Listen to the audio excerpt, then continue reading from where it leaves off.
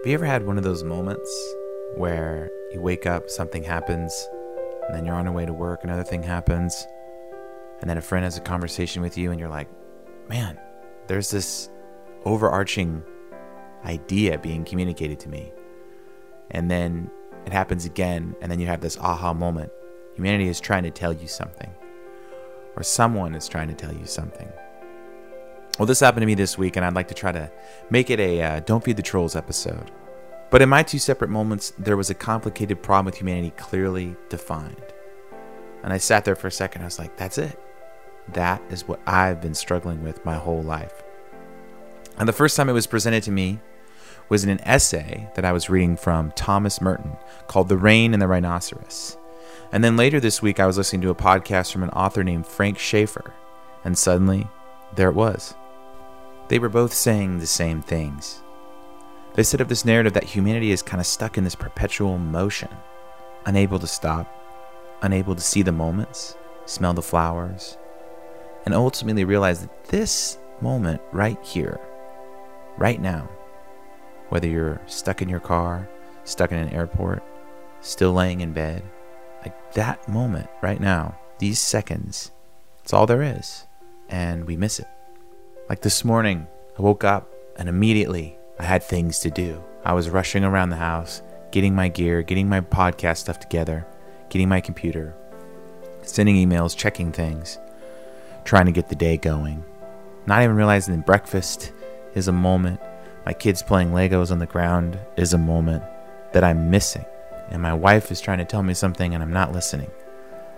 These are moments. These are moments that we step over, step by, move quickly past every single day to get to something else that we think is what we're trying to accomplish for that day. But let me try to take you into my moment. And here's some things Frank said on the podcast. Let's tune in.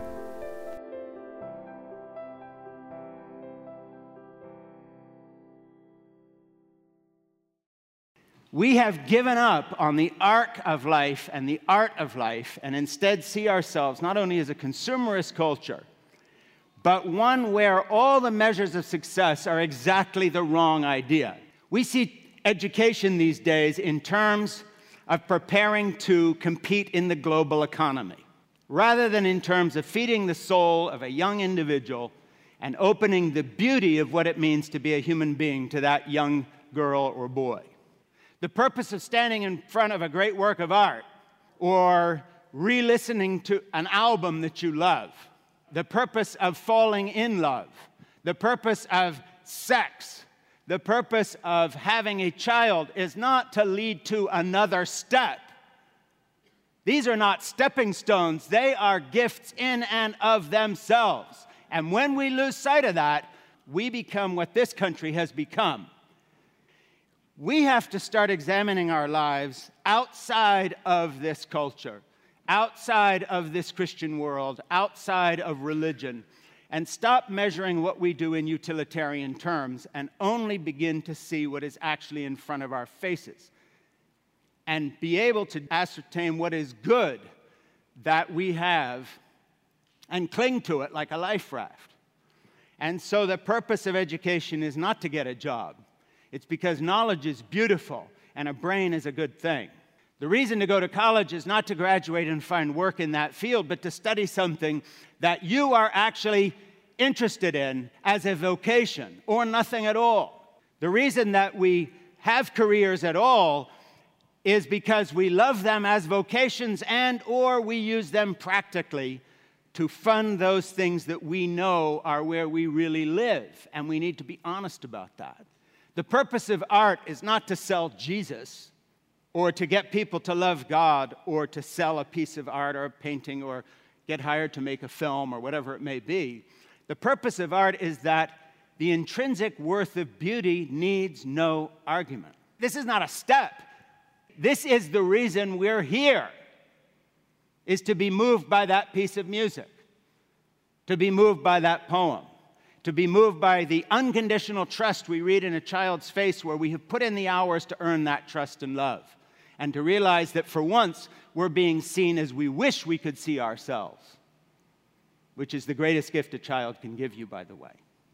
What this is about is looking at life as a series of experiences of beauty that have intrinsic worth in and of themselves and are not a step to the next utilitarian accomplishment in our false sense of what success is.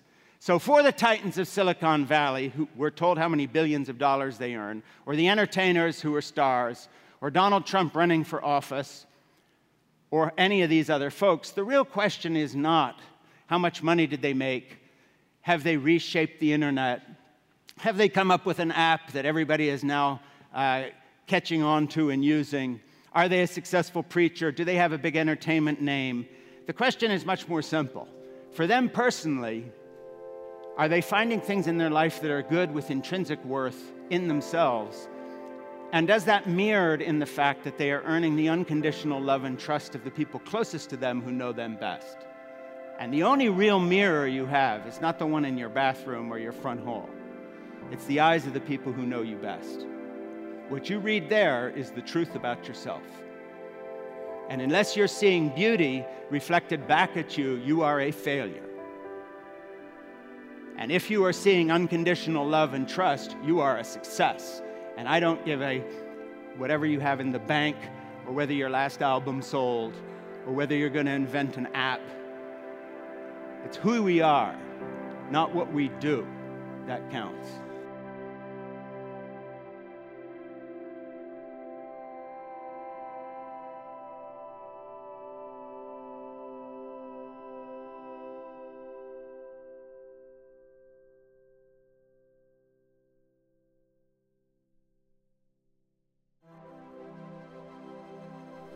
And if you can't tell, my 4-month-old is in the background playing.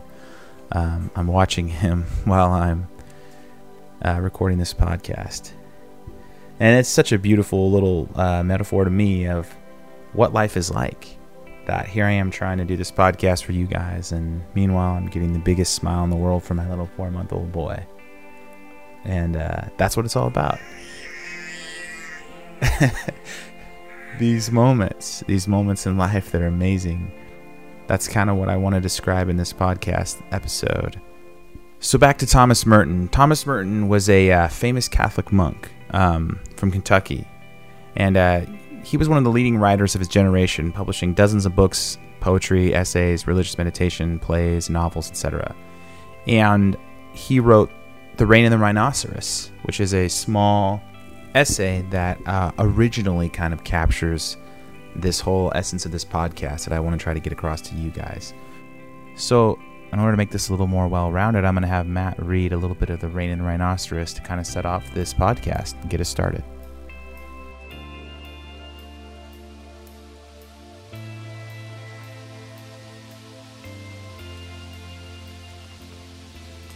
The time will come when they will sell you even your rain. At the moment, it is still free, and I am in it. I celebrate its gratuity and its meaninglessness. The rain I am in is not like the rain of cities. It fills the woods with an immense and confused sound. It covers the flat roof of the cabin and its porch with insistent and controlled rhythms. And I listen, because it reminds me again and again that the whole world runs by rhythms I have not yet learned to recognize. Rhythms that are not those of an engineer. I came up here from the monastery last night, sloshing through the cornfield, said Vespers, and put some oatmeal on the Coleman stove for supper. It boiled over while I was listening to the rain and toasting a piece of bread at the log fire. The night became very dark. The rain surrounded the whole cabin with its enormous virginal myth, a whole world of meaning, of secrecy, of silence, of rumor. Think of it. All that speech pouring down, selling nothing, judging nobody, drenching the thick mulch of dead leaves, soaking the trees, filling the gullies and crannies of the wood with water, washing out the places where men have stripped the hillside. What a thing it is to sit absolutely alone, in the forest at night, cherished by this wonderful, unintelligible, perfectly innocent speech, the most comforting speech in the world. The talk that rain makes by itself, all over the ridges, and the talk of the watercourses everywhere in the hollows. Nobody started it. Nobody is going to stop it. It will talk as long as it wants, this rain. As long as it talks, I am going to listen.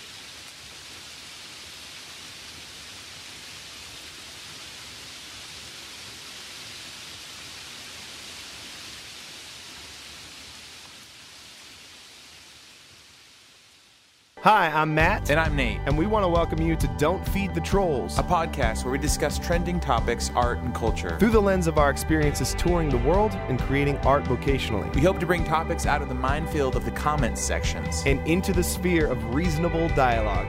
Thank you for listening.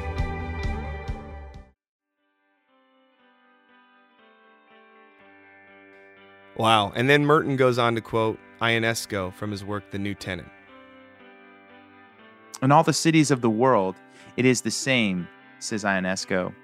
The universal and modern man is the man in a rush, i.e., a rhinoceros, a man who has no time, who is a prisoner of necessity, who cannot understand that a thing might perhaps be without usefulness, nor does he understand that it is the useful that may be a useless and backbreaking burden. If one does not understand the usefulness of the useless and the uselessness of the useful, one cannot understand art. And a country where art is not understood is a country of slaves and robots.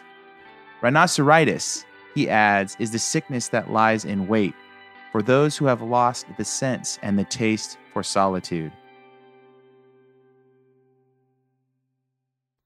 So being a product of society, the grind, possessions, inside groups, Wall Street, no time, business, no solitude, no time for reflection, robots on the move. These people are rhinoceroses.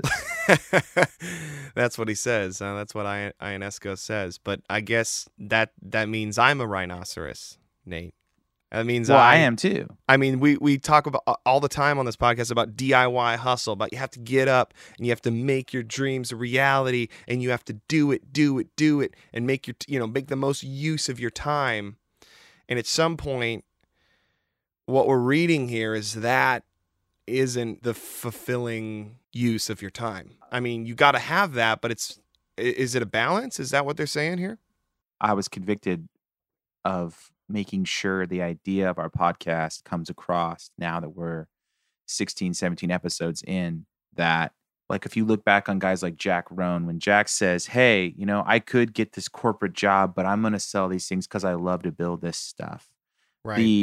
The success episode, like success isn't just selling a ton of records. Success is understanding why you're making music and things like that. Right, so it's a sometimes place in your heart, as opposed to a physical manifestation of something outside of you. Yeah, and I think we can get tempted as humans and as artists to become rhinoceroses.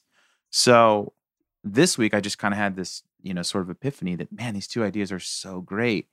And yet most of my career I've been a rhino because I've been just stuck in the grind, thinking of life really as getting to the next stage, getting to the next step. If I'm in second grade, I'm only preparing myself for the third grade. Right.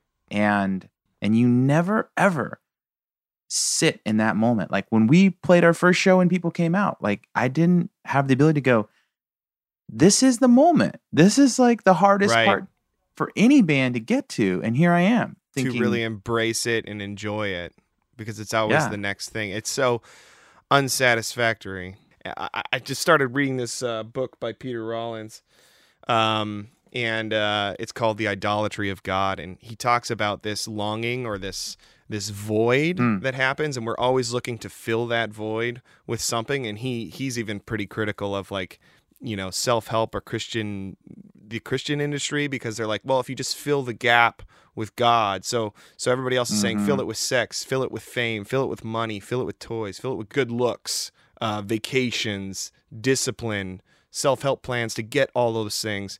And the Christian industry just like swaps that out with God and says, well, fill it with another thing. But the problem is it leaves people striving to fill the gap when the longing persists, because the longing always persists. There's always something more when you live in the ego that you can be doing.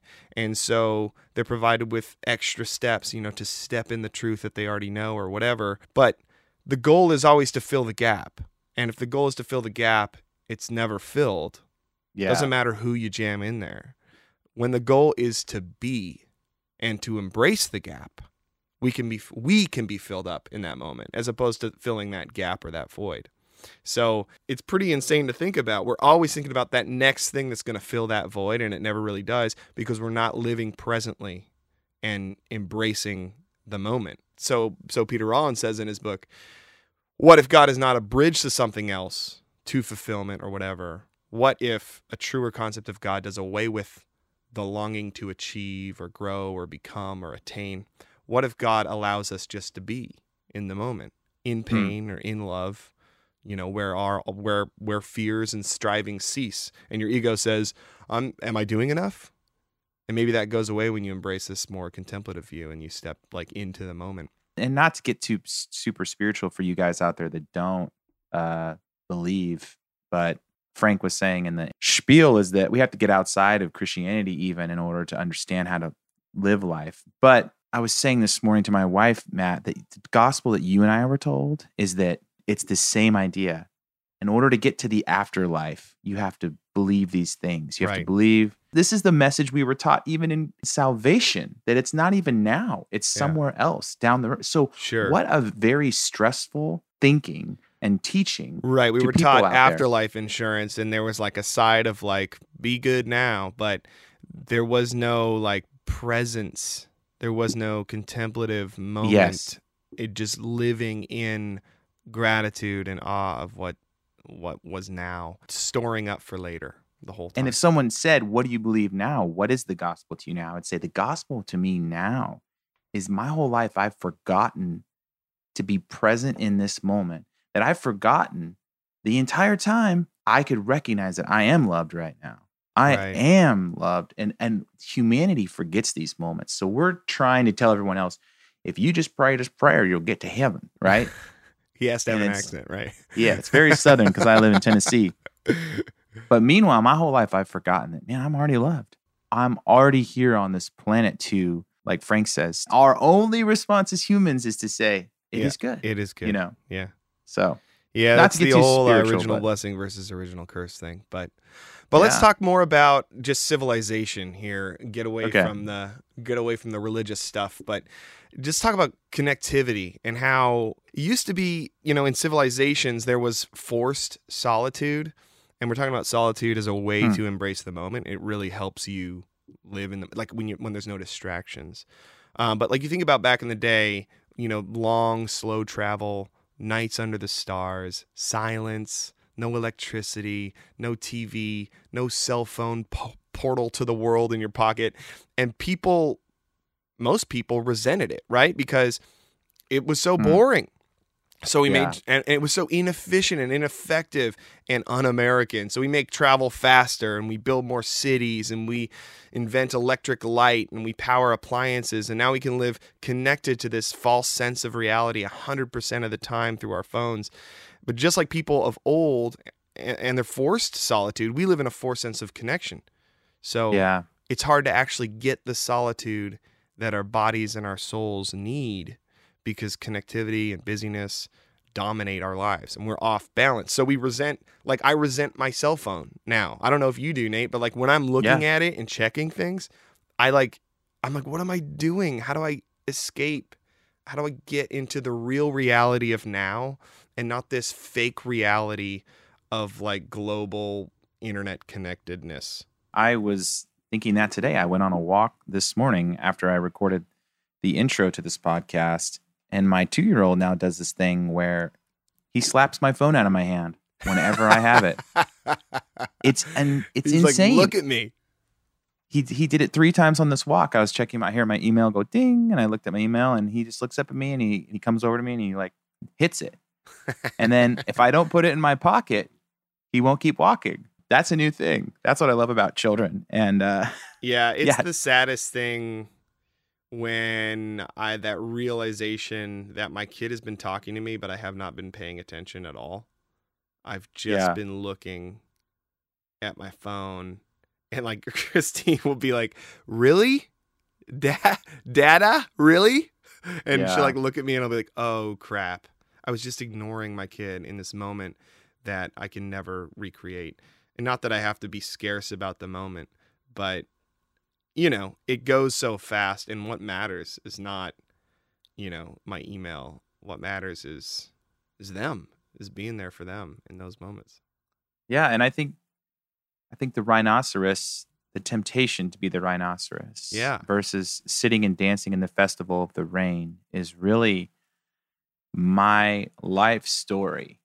I was taught that in all areas of my life, that you have that, like, there's this imaginary stage that you're going to get to. Like in this farm, I moved out to this farm that, like, it's not going to be good and enjoyable until everything is here and working to this, like, unrealistic fairy tale imagination, like the cows and the goats and the chickens and the fruit trees and all this stuff in the garden. It's like going to, come out of a storybook, and then you will be fully sustainable, organic farmer and feel the fulfillment that you desire.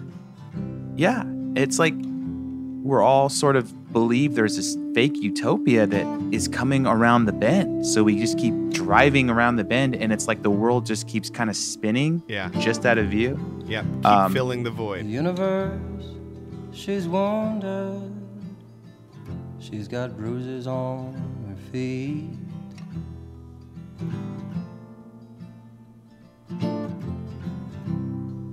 I sat down like I always did and tried to calm her down.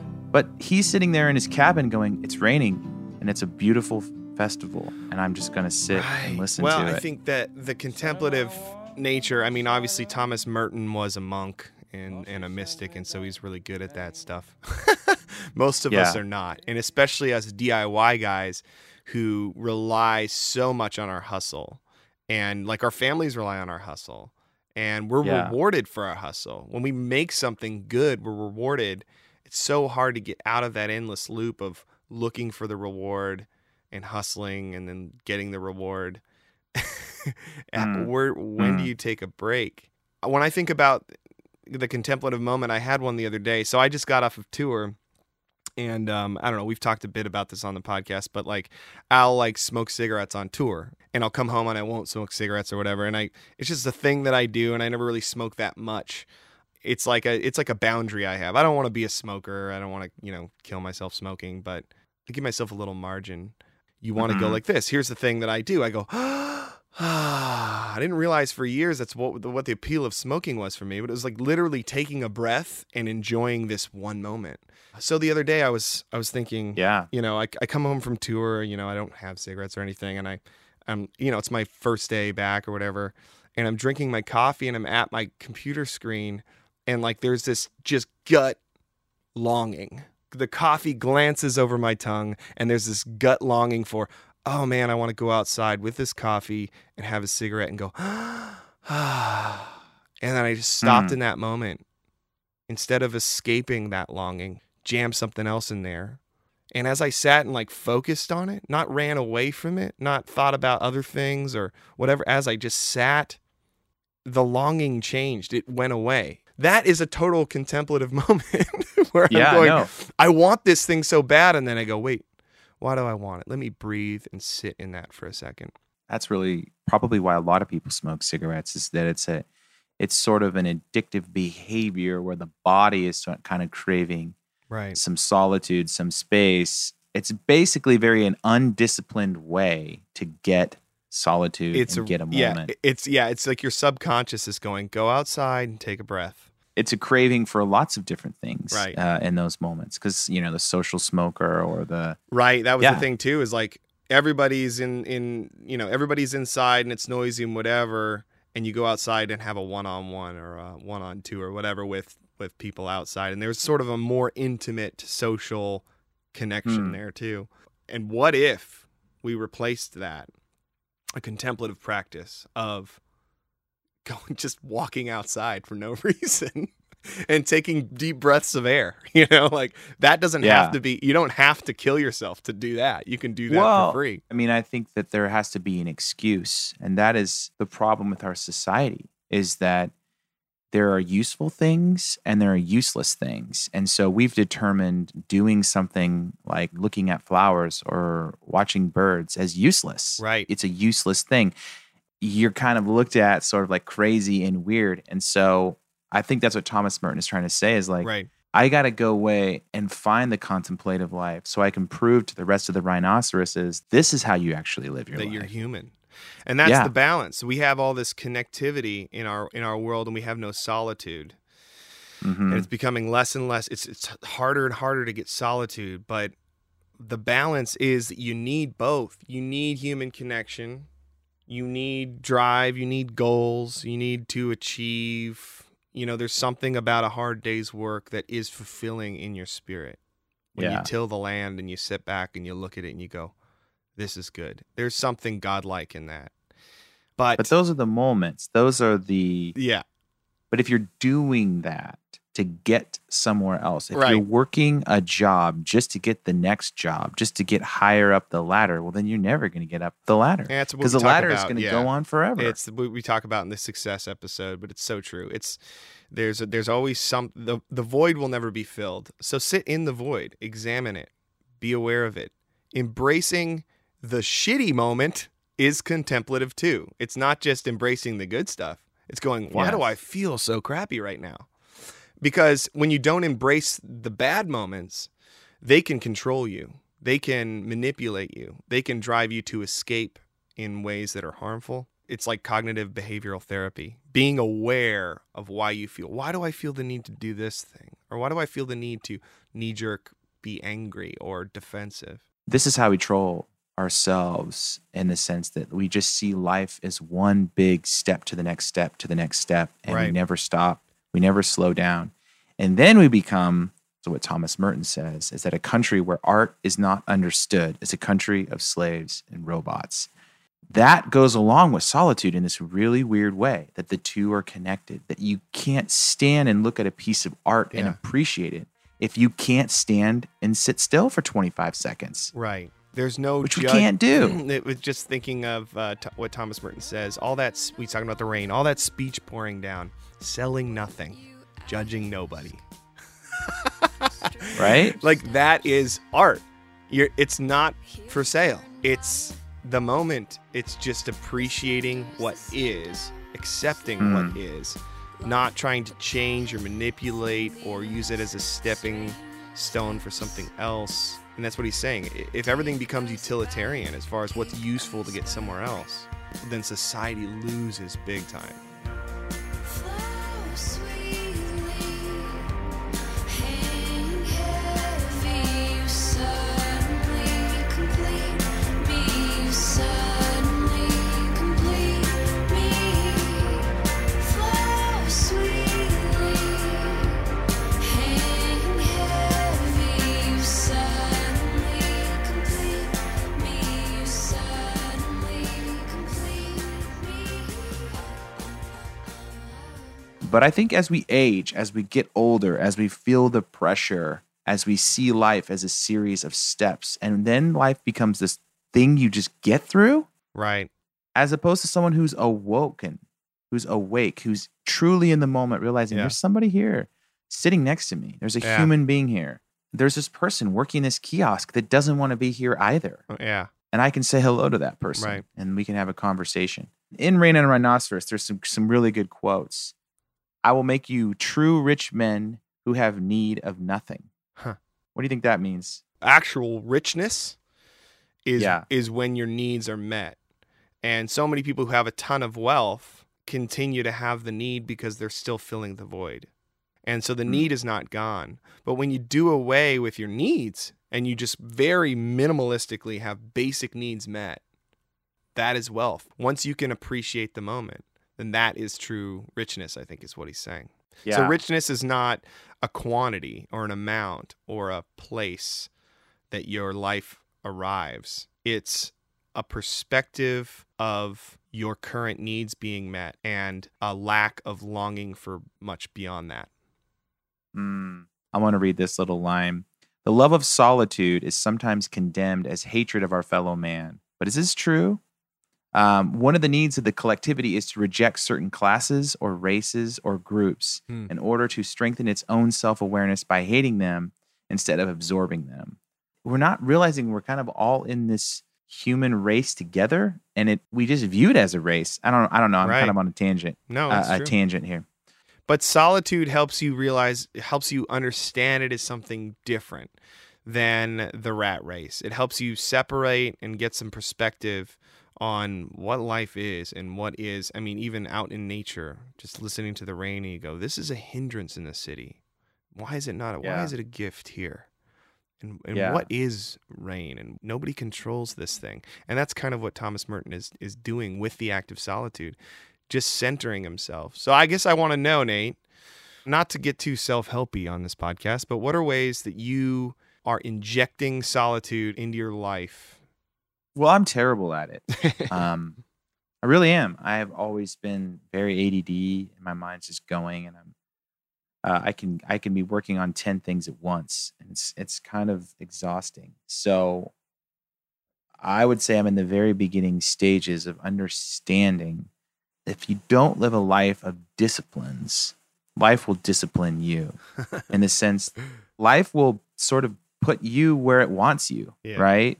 It's a matter of valuing the awareness of now, the art of now, the moment, the gratitude, valuing those things above task-oriented reality that we are trying to achieve. So it's like, what do you, Nate, you mentioned you were going for a walk. What does that look like now on the farm for you? Well, I think that's why we moved out here. That's kind of what I was going to say. Is like I felt like I was in the freaking rhino race, dude. Especially in And- Nashville with a bunch of musicians. Yeah, I felt like I'm trapped in the rhino race. I Yeah. talked to people about, like, hey, here's all these issues in society. Like, we're killing the bees, we're polluting the water, and people look at me like, what time's the band play again tonight? I'm like, guys, there are big ways that humans have disconnected Right. themselves from the natural Well, world we have live in. to survive. We already know all that stuff, but if we actually know it, Some people we don't can't know it. Well, I think it's Lots of stuff people that we don't already know it. we already know, but we can't really like know, because if it becomes something that we can't repress, it uproots our lives and we end up moving to the boonies like you. See, I don't want to move out here to say F you to the man. I want to move out here because I want to learn something that Thomas Merton learned. Yeah. That I could be alone in a cabin in the middle of the woods at night, listening to the rain and be fully present. I want that. Because my right whole now. life I've been running from the silence. Right.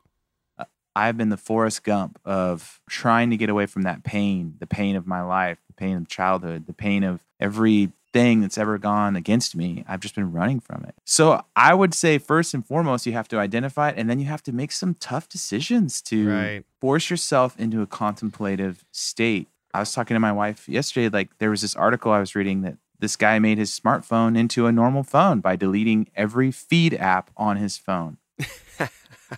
Well, he made a choice, And- right? Instead of just throwing his smartphone in the garbage, he tweaked it. Yeah, he tweaks it. It still has maps, it still has text messages, and it still has a phone, and it still has a camera, and he can use it for its logical use, but it doesn't control him. Right. He controls it. Right. So you have to get to a place in life where you start to control it Mm. because you make specific decisions to say, no, Twitter feed is not going to run my life anymore. Right. I'm going to put Twitter only on my laptop. Well, that's art too. It's standing up, and whether you're an artist or not, and I think all of us are to some degree, it's standing up and saying, I'm not going to be like them. I'm not going to do what the collective tells me. Yes, I'm not going to yes. value what the collective tells me to value. I'm an individual, and I want to value things that have lasting results. Yeah, what do you think? I mean, What do I you think do? I so recently I bought a longboard because I wanted to number one, get exercise, and number two, Uh-huh. have something fun to do and take breaks from the studio. And so I'll ride it down and basically do like a 3-mile loop on my longboard. And I do Love that it. sometimes once, sometimes twice a day. I'll have to snap out of whatever I'm doing and then just go ride. And Hmm. it's super helpful to take those breaks, like I said, with the deep breaths. But also I'm doing something that is good physically to get the blood pumping. And then also, Yeah. it's subtracting myself from the monotony of something. I'm just ripping myself away. My senses are all tuned to different things for a moment. And I feel like that really helps creativity. That really helps art. That's kind of what I do. And then, it's been helping. But often I listen to podcasts while I'm going, so I can't really say that that's solitude. Well, the problem is if you have a busy mind, some people have busier minds than others. Some people have kind of tortured minds. I remember being the first grader who went home and had long talks with my brother about my first grade girlfriend and what I was going to do about it. Right. Like, I'm in first grade. I'm having, these deep talks with my brother. Like, so I don't know. Maybe I'll propose. Maybe I won't. Seriously, I proposed to my first grade girlfriend. Maybe I'll propose. Maybe And I did. won't. I proposed to You get her. a Cracker Jack ring?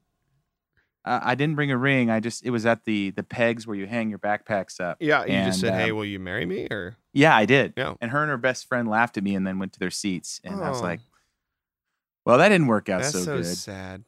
But I don't know if it's because I had a lot of older siblings and my mind was just somewhere else. I was just way beyond where I was age-wise. Yeah, But I've had this brain that's just kind of gone crazy. yeah, And I know a lot of people turn to like weed and drugs to try to calm that part of their Sure. brain down.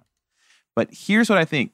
Thomas Merton is saying, look, you got to stop being a rhino to really let life right. kind of get back into your hand Right. as opposed to vice versa. Well, So he uses solitude as a way to appreciate the moment more, and it's a tool. But oftentimes, Nate, we cannot be in solitude for long periods of time, especially if we're not monks. We have families, we have kids. So, what are ways that we can appreciate the moment more when we're even around people? And the moment being right now, what's happening? I think Frank really puts that into terms is that you might have to change your job, make serious decisions to get the true definition of success in your life, which Right. is people looking back at you and feeling unconditionally loved. That's what success is. So if you're living a lifestyle where people look at you and go, I don't really feel like you give a shit about me. I don't really feel like you love me or care about me. Then you probably are doing something wrong. Especially if it's your family. Listen, guys, listen to your wives. Wives, listen to your husbands. Husbands, Yeah. listen to your husbands. Whatever your spouse is mirroring back to you, it's good to listen because those are the people that know you the best. And if they're saying, I really don't feel like you like me or are connected to me or are appreciating me, then you're probably lacking in the ability to live in the moment. You're probably Yeah. living in the future or in the past or somewhere else. And it's all about zeroing in on right now and taking a deep breath and going, I'm here. At the very end of Rain in the Rhinoceros, Thomas Merton says, the rain has stopped. The afternoon sun slants through the pine trees, and how those useless needles smell in the clear air. A dandelion, long out of season, has pushed itself into bloom between the smashed leaves of last summer's day lilies. The valley resounds with the totally uninformative talk of creeks and wild water. Then the quails begin their sweet whistling in the wet bushes. Their noise is absolutely useless, and so is the delight I take in it. There is nothing I would rather hear, not because it is a better noise than other noises, but because it is the voice of the present moment, the present festival. Yet even here the earth shakes. Over at Fort Knox, the rhinoceros is having fun. The universe, she's dancing now. They got her lit up on the moon. They got stars doing cartwheels, all the nebulas on the tone. The universe, she's whispering so softly, I can hear all the croaking insects. All the taxi cabs, all the bum spent change, all the boys playing ball in the alleyways.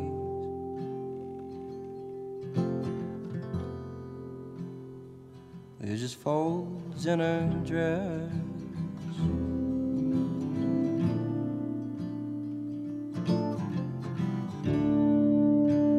The universe she's wounded.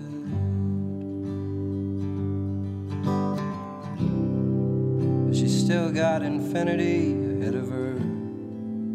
She's still got you and me.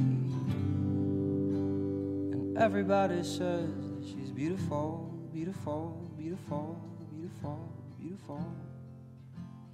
Yeah, she's beautiful, beautiful. Well, that's it for today. I think we've hammered this one home. Remember, you guys can always email us at don'temailthetrolls@gmail.com.